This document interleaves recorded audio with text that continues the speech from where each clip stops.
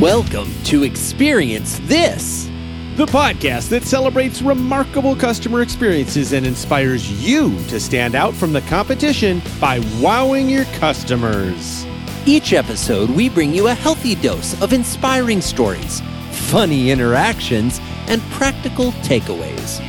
Marketing and customer experience thought leader, Dan Gingiss, shares the mic with customer retention and employee experience expert Joey Coleman, helping you to get people talking about your business. So get ready, because it's time to experience this.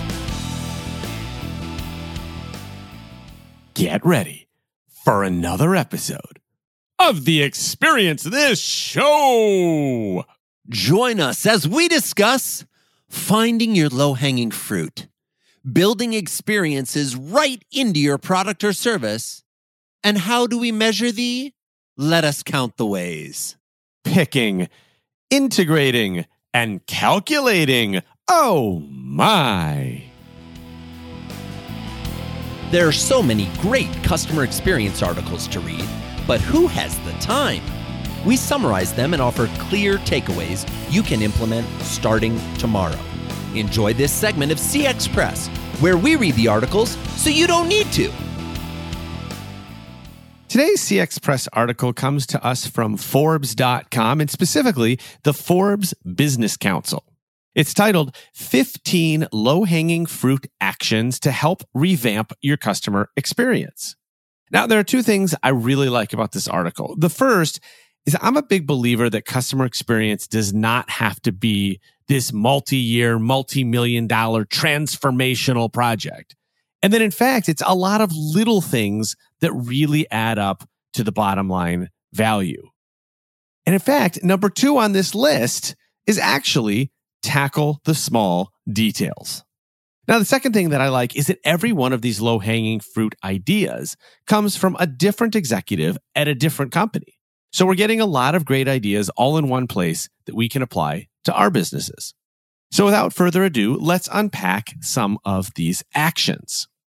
Now, the first thing that I noticed of these 15 things is that 3 of them had to do with feedback. One of them said, ask, how are we doing? Another said, start with customer feedback.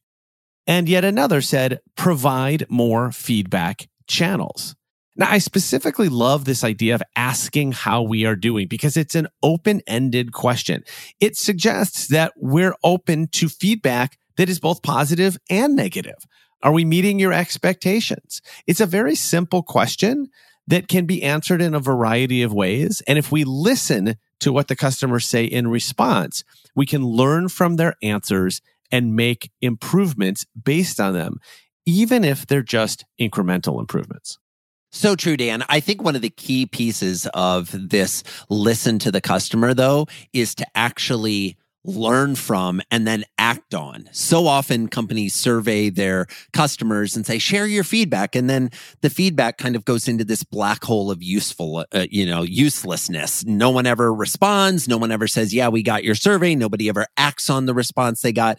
So love the idea of asking the questions. Love the idea even more of acting on what you learn, which interestingly enough brings me to one of my favorite examples from the article, which is empower every employee to solve customer problems. At the end of the day, one of the most effective and efficient ways to improve the overall customer experience is to get every employee committed to solving customer problems. So often, customer problems can only be solved by the customer support rep, or only if you go through this kind of labyrinth of protocols that you wade through to address even the most insignificant or minor of issue. How about shifting your mindset? How about empowering all of your team members, all of your employees to take the necessary action that is going to make the customer's life better? The Ritz-Carlton is famous for the fact that any employee at the Ritz can spend up to $2,000 to make a guest experience better. I'm not suggesting you have to give every employee on your team carte blanche to write a $2,000 check. What I am saying is every employee on your team should feel empowered and have the ability to take care of your customers. Agreed. And that starts with making sure that they understand that no matter what their job is, they're in the customer experience business. Whether they talk to customers directly or not, their job is contributing at the end of the day to the end experience. And so when they feel that, they can also then feel more empowered to make positive changes. Another one of the 15 things which particularly stuck out to me was respond in a timely fashion. And as you know, the fifth letter of my WISER methodology in my new book, The Experience Maker, is being responsive. And certainly it is one of the easiest ways to enhance your customer experience, because customers, when they reach out to you, are looking for a response. They actually want to have a conversation and relationship with brands today, especially your younger customers, your millennials and your Gen Zs. So no matter which channel they choose to reach out to you, always make sure that you respond quickly, and you respond in the channel of your customers' choosing, not the channel of your choosing. So true. In many ways, the next one that I wanted to share ties into that in the sense that it is surprise and delight your customers. And the reason I say that is in this day and age with lots of brands, a response that is timely is both a surprise and a delight. But we can go further than that and say, what can you do to continue to shower your customers with unexpected interactions, positive little moments, special touches, especially after the sale? I think so often businesses spend time thinking about a glorious marketing process and a great sales interaction, and let's build out a beautiful product. And then once they get the product or the service to the customer, it's like, okay, thanks. Next transaction, please.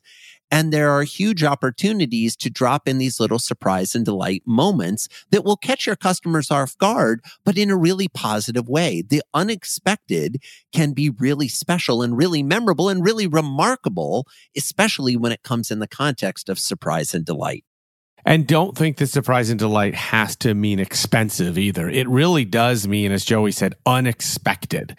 So put something into your experience at a moment where your customer doesn't expect it. And that in and of itself is going to be a surprise and delight. It doesn't have to be like, ooh, surprise, they wrote me a check for $5,000. No, that's a surprise and probably delightful, but that's not what we're talking about.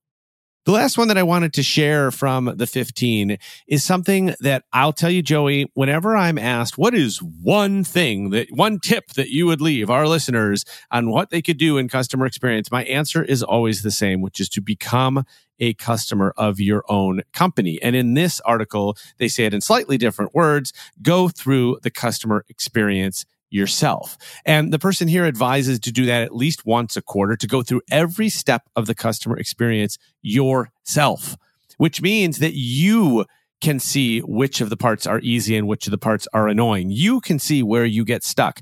I always suggest to people, make sure you forget your password, because nobody has made a forgotten password experience good yet. And so when you go through your own forgotten password experience, you're going to realize that it is just as bad as everybody else's.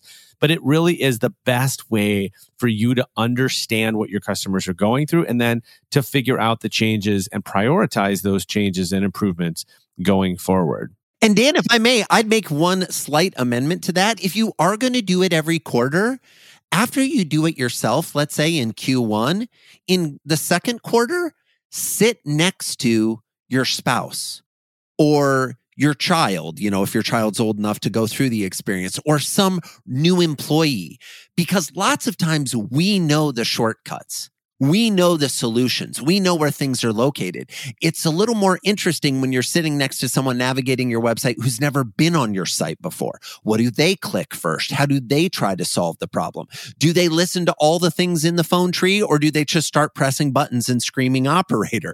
Lots of times observing someone, and when I mean observing, I mean literally sitting next to them when they go through the customer experience, is another way for you to viscerally go through the experience yourself.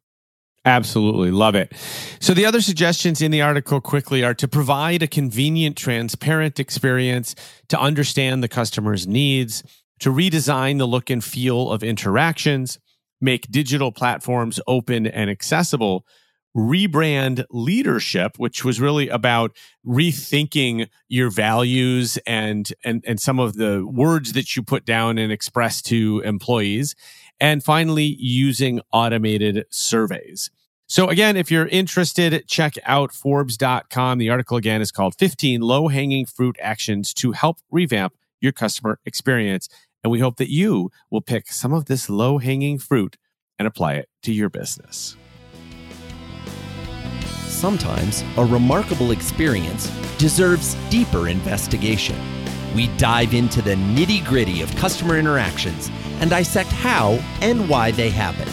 Join us while we're dissecting the experience.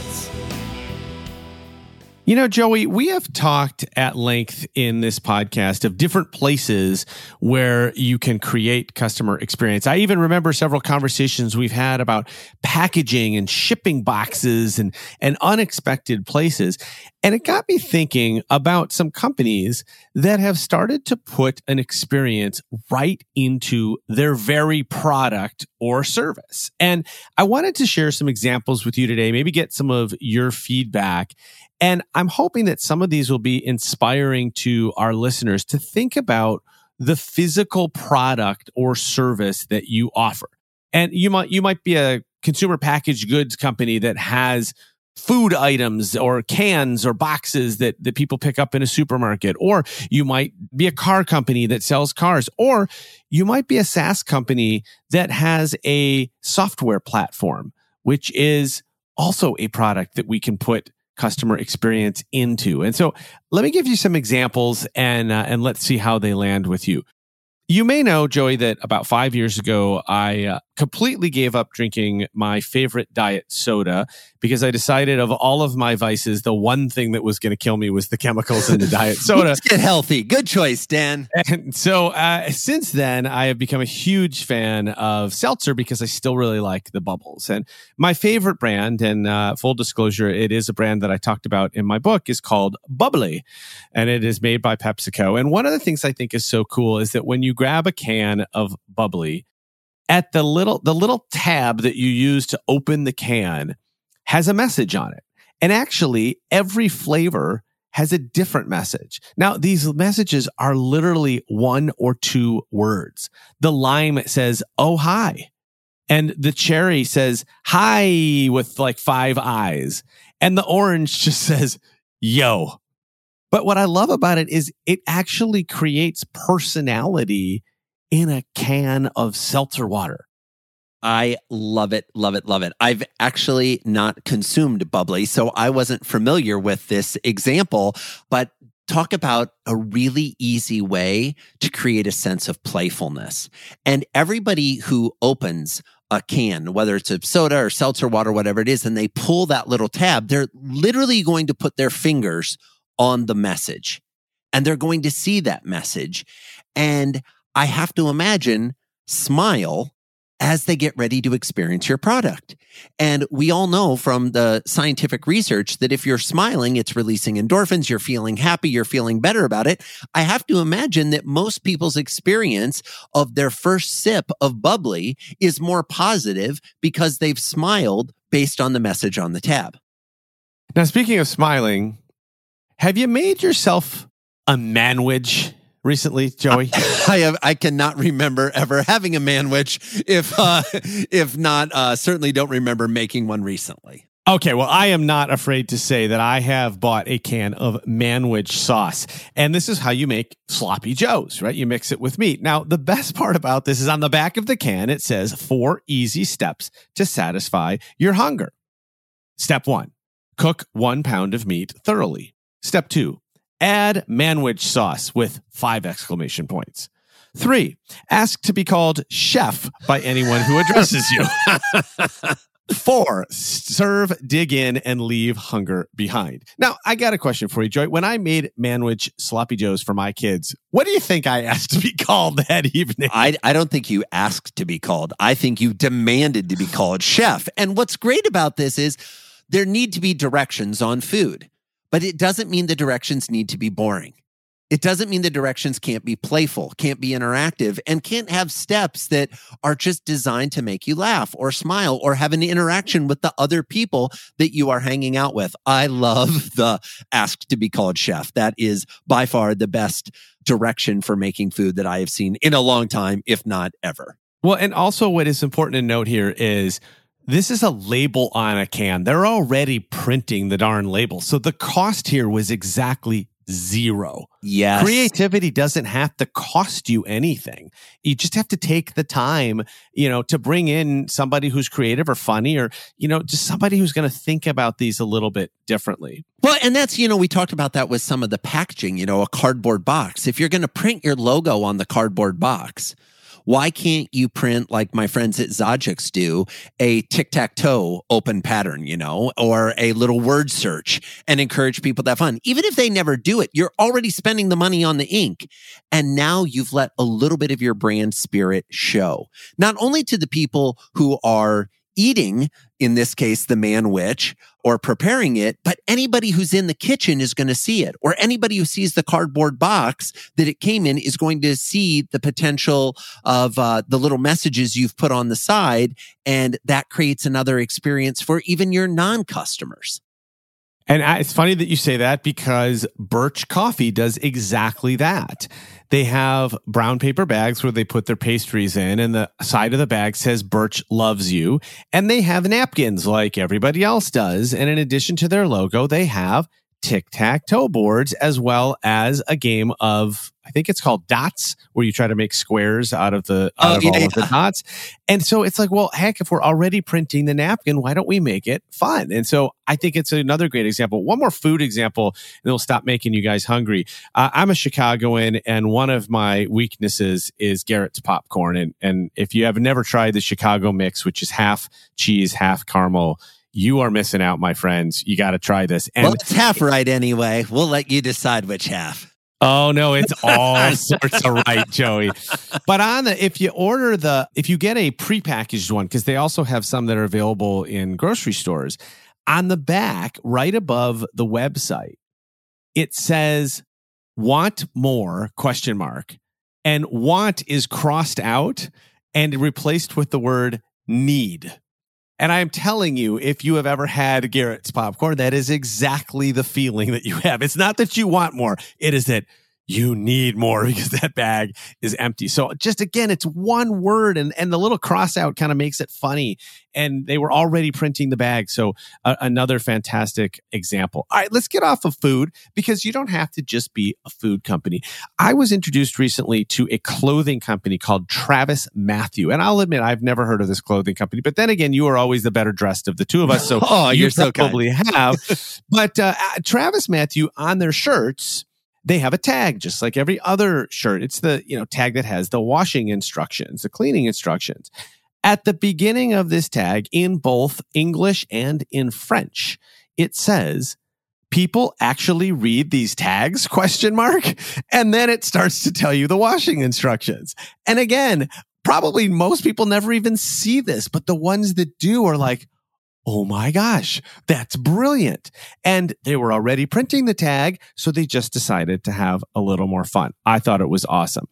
I recently had the opportunity to go see the traveling immersive Van Gogh exhibit. Ooh, I've seen this, seen ads for this on social media. This looks super cool. Yeah, it's definitely a fun exhibit. And one of the things that I thought they did so well was, I'm a big fan of signage. I do. They built signage around the exhibit that actually, in my opinion, became part of the experience. Now, let me explain why. Van Gogh is, of course, known for his sunflower paintings, and all of the signs had a sunflower on them, and they all used the word "go," but they spelled it G-O-G-H, as in Van Gogh, and the O was replaced with a sunflower. So, for example, there's one that has an arrow that says "go this way." And there's another one that says "no go," which means do not enter. And then finally, there's one that says "gotta go," and it shows you how to get to the restroom. I knew there was going to be a restroom sign Of course. somewhere in this segment, as did all of our other loyal listeners. I like this. It's playful. It's fun. It's, reminding you where you're at. And I guarantee that people other than you, because I know you took pictures, but I guarantee that other people took pictures of the signs because they're unexpected and they're playful and they're fun, yet they serve an important purpose. They're letting people know, move this way through the exhibit. Don't go this way. Gotta go to the bathroom. No, makes perfect sense. I love it. I love it. So I was also at a Marshall's recently because there's one right by my house, and I was trying on some clothes in the fitting room, and Marshall's has 3 hooks that are in the fitting room, and the hooks have words above them, and one says definitely, and one says possibly, and the third one says tomorrow. And I thought to myself, who decided to make an experience out of a hook in a dressing room? But it's brilliant because, Somebody was really thinking, because you're in the dressing room. And I've been in the dressing room before, and invariably you maybe grab 3 or 4 sizes of something or a couple different styles of something. And I don't know about you, there've been times where, for example, I get a pair of jeans and I'm looking at 2 different pairs, and the only difference is the size. And then I put them both on and I try to decide which one. And then I go to try on shirts and I've kind of forgotten which pair I wanted. And I know I shouldn't have that short of an attention span or a memory, but the reality is I have. So I love this idea, the definitely, the possibly, but the one that caught my attention, Dan, is the tomorrow. There isn't one that says no. There isn't one that says not today or that says rejects. It implies that, hey, it may not be the one you want to take home with you now, but there's always tomorrow. Yeah, I think it's so smart. And again, it's an opportunity. I never actually thought of a hook as a communication opportunity, but as we've been saying, whenever we have an opportunity to communicate with customers, there is a chance for an experience. And I think that this was an awesome one. Ever use Slack? You probably know that when you log on to Slack, which of course is a business communications chat platform, it says, please enjoy Slack responsibly from your friends at Slack. And of course, that's a play on words from the alcohol industry. But also, Slack allows administrators to personalize that message so that employees can see a different message every day, and a message of encouragement, or maybe a message that's going through your values or your mission statement. Whatever it is, it's an opportunity, again, right within the product to create an experience. I love it, Dan. There's a quick story, if I may. Years ago, I was doing some work with Zappos, and they had something where when you sat down at your computer at work, you had to log in. And when you logged in, as soon as you put in your name, you then kind of went to the next screen where you put in your password. Now, some people may say, well, why did they split the screens? Well, when you went to the next screen, it would show you a picture of an employee and their name.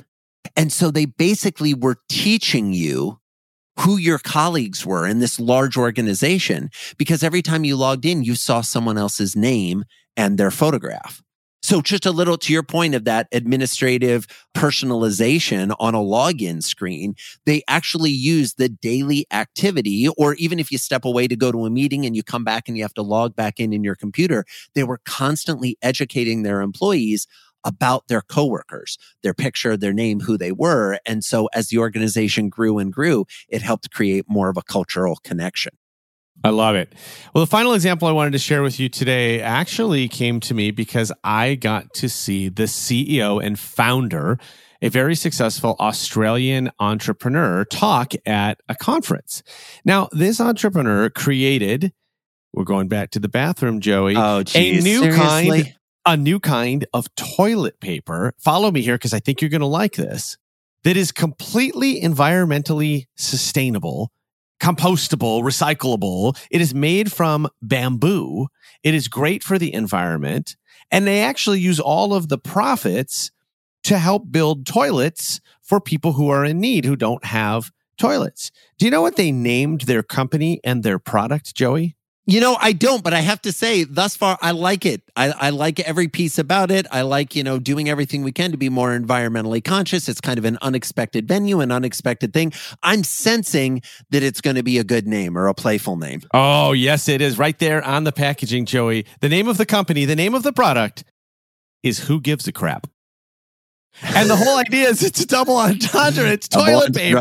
I get the double entendre. Yeah. They give it's awesome, right? And so, how do you not want to buy this product when you see it? So, folks, look, you may not be in the toilet paper business or the popcorn business or the clothing business or the sloppy Joe business, but your business has a product or a service. And if you are not building a fun experience into it, you're missing an opportunity to get your customers on board and really love your brand every time they use it.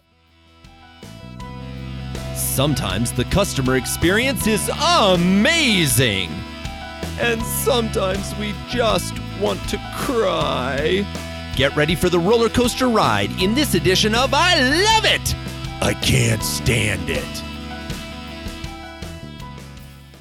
Joey, we haven't played I Love It, I Can't Stand It in a very long time. And I wanted to play that game with you today, but maybe do it a little bit differently than we've done it before. And the topic I want to talk about today is customer experience metrics. Now, what do you think when I say that? Super exciting. Maybe kind of. We'll see. Who knows? Well, the thing about metrics is that there's some pros and cons to them. The pros are that when you have the right metrics, this is how we sell senior management on our customer experience initiatives. This is how we get the budget. This is how we get the buy-in. This is how we get the promotions and the bonuses for all the success that we're creating. That said, when you have the wrong metrics, it often has the opposite effect. So, for example, when I used to work in several social media departments, you got a lot of people that were really excited about what we call vanity metrics. Let's chase likes. We got more likes. Right. We got likes and followers and retweets and all the stuff that I know you really love, Joey. And the reality is that we can't connect that down to the bottom line. So it's very difficult for an executive to value that in any way. Yes, I know that 1,000 likes is better than 500 likes, but show me the money. Am I right? You are right, as usual.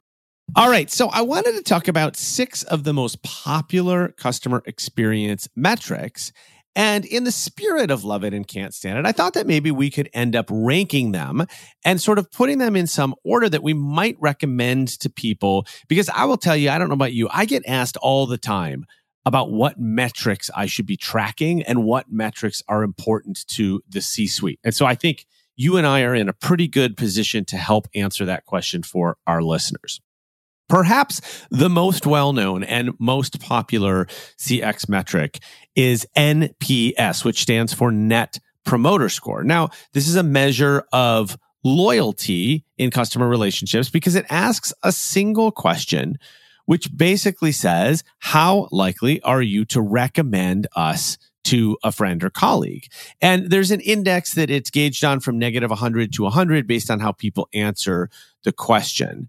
But basically, it is the metric, I think, that companies tend to use to represent satisfaction and loyalty. Am I being fair there? I think you are. I think most organizations at this point have incorporated some aspect of NPS into their customer conversations. Most people know that, if a customer on the scale of 1 to 10, if a customer is scoring you a 9 or 10, you're doing really well. If you're at a 6 or lower, that's a fail. That's a disaster. And so I think it makes perfect sense. I got to say on this one, I love the intention behind it. That I won't go so far as to say I can't stand it, but the thing that I don't like is it's become so familiar. I think a lot of customers know how to game it. They know that they're going to be asked, and it just doesn't quite have the same impact as it did when it was first rolled out. I think it still can be really valuable. I think it's often most valuable when you look at how your Net Promoter Score is performing compared to other people in your industry, because lots of times finding those numbers out is a little bit easier because so many people use NPS. I think it's got its potential, but I think there's some other ones we might talk about that are could be more valuable to an organization in terms of tracking indicators. Well, I also love that some companies have started to create a transactional version of NPS. So it's not just about the likelihood to recommend the brand, but the likelihood to recommend based on, say, the website experience or the customer service experience or a certain piece of the customer journey, which then allows you to compare even within your company different parts of the journey. The thing that I have trouble with is that I think that while NPS does a great job of telling you how you're doing at a moment in time, it doesn't really tell you why. And so when NPS goes up, we watch people cheer and celebrate and send notes to the CEO and pat each other on the back. When NPS goes down, we see people come up with a ton of excuses. Well, it was bad weather or supply chain issues right. or the pandemic or whatever. But the reality is we have no idea why it went up or down. Yeah, they just clicked a number. We don't have the, what are those two phrases where they talk about, the quantitative and the qualitative? It doesn't actually give you the narrative that is explaining the decision behind the process or the decision behind the score. Exactly. Which also brings us to the next one, which would be CSAT or customer satisfaction. Now, this is a similar metric. It indicates how products and services meet or exceed customer expectations. And we've talked before, I think there's been books written on whether customer satisfaction equates to loyalty. Like, is being satisfied enough today? I don't think it is. I don't want to measure my success based on the metric of satisfaction, because I think satisfaction is about one notch away from leaving, because it's like, I was satisfied, but I wasn't elated. I wasn't connected. I wasn't, ecstatic. I wasn't delighted, etc. I think CSAT, again, while I understand the principle behind it and the intention behind it, I think anchoring your employees internally to satisfaction is a problem. And then, of course, we turn it into an acronym and just say, well, our CSAT scores. I think if we're talking about our support teams and the people who are kind of, for lack of a better way of putting it, earning these scores and acting on these scores, I don't think satisfaction should be our goal. I think that's at best the Annie Upchips to sit down at the table. Yes, and I think also it has the same issue as NPS, is that it tells you a moment in time how you're doing, but doesn't necessarily tell you the why. All right, so the next two I'm going to put together because they're really the inverse of one another. You have retention rate, which is basically the number of customers that you bring in the door and keep versus lose, or let's say the percentage of those customers. And the opposite of that is churn rate, and churn really meaning the loss of customers. And so the churn rate is going to be the number of customers that come in the door and then leave and don't stay. Now, these metrics, I believe, are some of the most powerful to convincing a senior executive that a customer experience project is worth investing in, because we all know that it is very expensive to acquire customers. And so when we spend all that money to bring them in, it sure does help when we can keep them for a while, doesn't it, Joey? So true, so true. I mean, to be honest, these two are near and dear to my heart. You don't write a book called Never Lose a Customer Again without feeling strongly about churn and the importance of retention. And I agree with you, Dan. The thing I will say about churn rate and retention rate, it shocks me how few companies actually track this. Like, SaaS companies definitely pay attention to this, and a lot of companies in the tech space. But the typical business, when I meet with them, they have no idea how many of their customers they're losing on a weekly basis, a monthly basis, even a yearly basis. And what the research that I've done shows is that somewhere between 20 and 70% of new customers will leave in the first 100 days of the relationship. 20 to 70%, depending on your industry. It's about 68% for auto mechanics. It's 21% for cell phone companies. It's 16% for banks.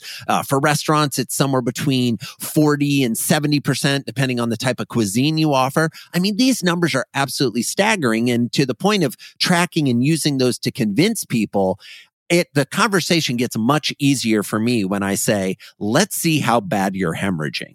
And we look at the churn rate and they look at how much money they're losing. And then I say, let's do the math on what would happen if we kept that customer one more month or one more quarter or one more year.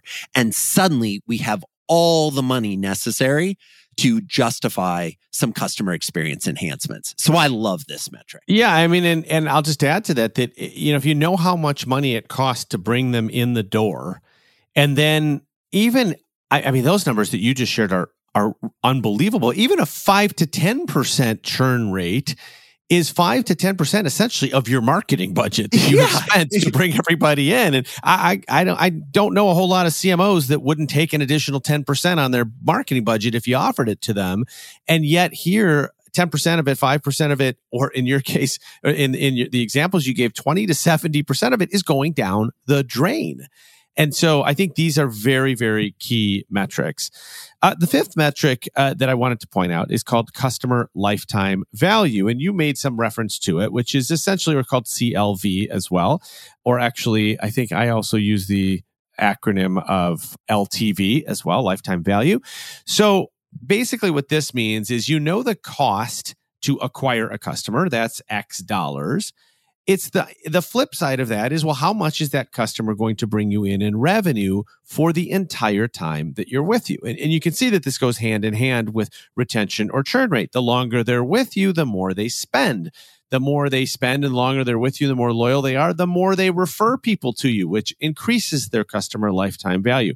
So companies that have a very good sense of what their customer lifetime value is, which, by the way, as you mentioned in the last metric, is not as many companies as one would think, have a very good case to make to executives when they want to spend money to increase customer lifetime value or to keep customers there longer.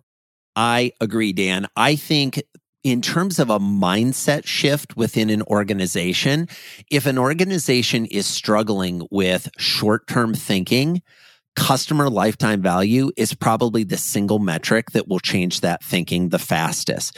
Because all too often, I think organizations come to it from a point of view of, oh, well, we can't spend that much money to solve this problem. And, you give the example of, the lifetime value minus the cost to acquire.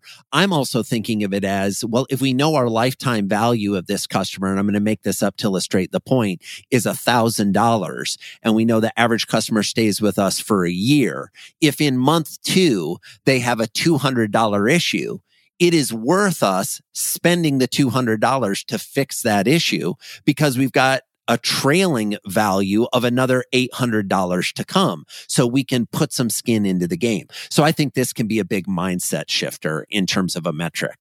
And we've talked about this on the show before. The best company in the world with this is Amazon. And they understand that they can lose money on a single transaction because the lifetime value of a customer is so high. And they intentionally prioritize that lifetime value over whatever the cost of an individual transaction is. All right, last metric is customer effort score, or CES. Now, this is a kind of a single item metric that measures how much a customer has to work to resolve an issue, or frankly, to just make their way through the customer journey. Are things difficult or are they simple?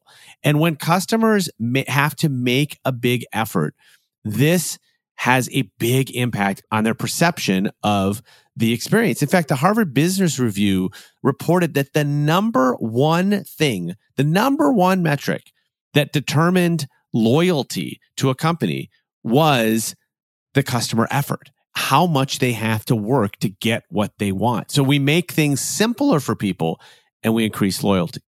I agree, Dan. When we think about the effort that our customers have to expend, I think many executives, and especially people that are removed from the front lines of an organization, have completely lost track of how hard it is to be a customer and to navigate through these interactions. And so I think having a clear indicator of the customer effort score is really valuable. Now, at the end of the day, we love some of these. None of these fall into the category of we can't stand it.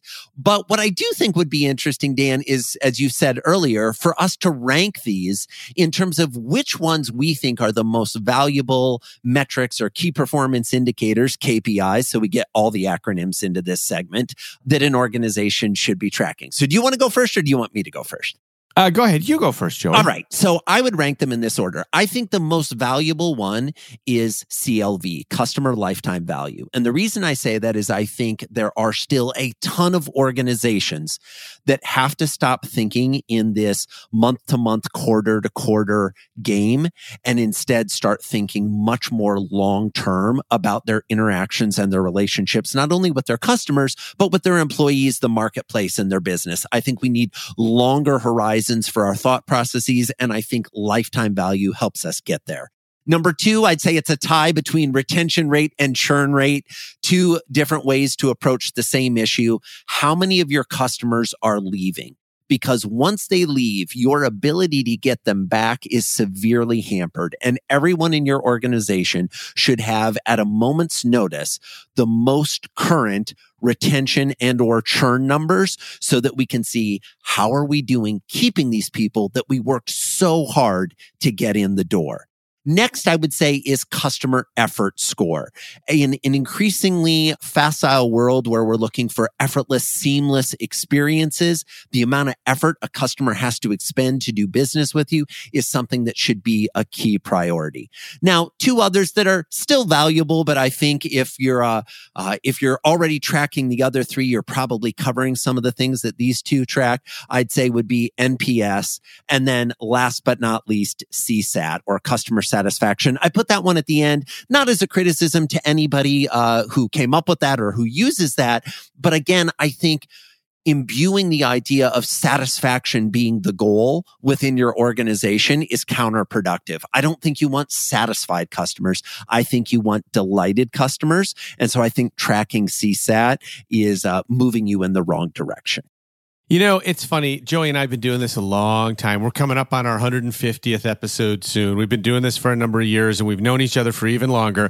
And it gets to the point where we kind of start thinking alike. And I had almost the exact same order as you, Joey. But interestingly, the one difference was the number one and number two. I put retention rate or churn rate first before customer lifetime value. And the reason for that is I like to talk about this concept of a leaky bucket, which I think most companies have and don't realize it, which are the customers that are coming on board and then are leaving you, often without telling you why.